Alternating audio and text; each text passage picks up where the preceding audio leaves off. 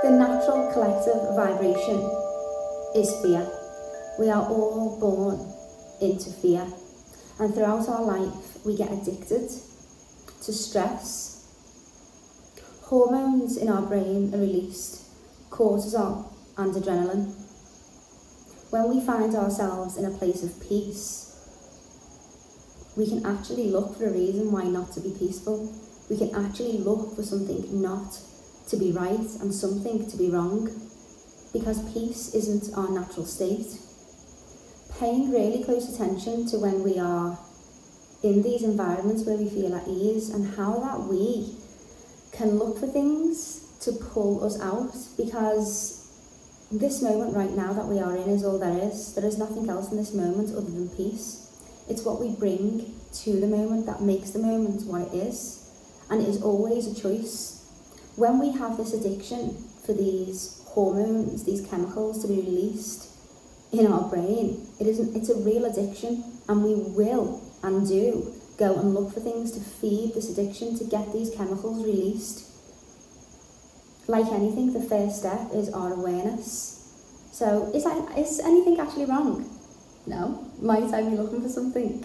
This is another reason why a lot of people feel like healthy relationships are boring. Because when we've been growing up with this amount of stress and we're used to getting these chemicals, it's an addiction. It's an addiction that we feed through our own mind and worries to get these hormones released. This has massive impact on our health. The white blood cells in our body are damaged through the release of these chemicals. What then happens is our immune system gets weakened, and then we become sick. Many of our illnesses are all caused through our mind. Survival and flow. Survival is, quick, I need to go, I need to get there, I need to do this, I need to do that. Everything's okay.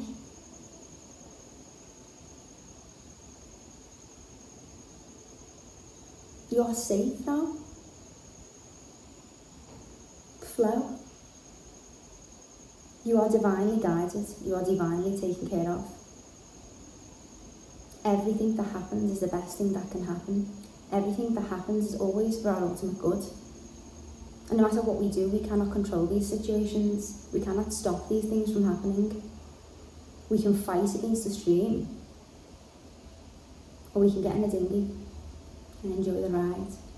Because either way, what's happening is happening. Our happiness comes from the response that we have.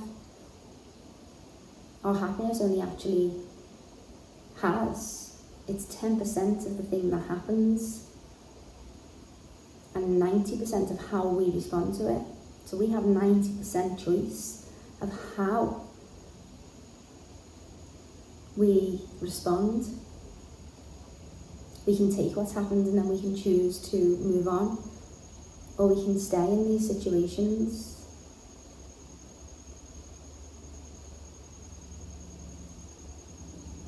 I'm really excited for you to get into this module.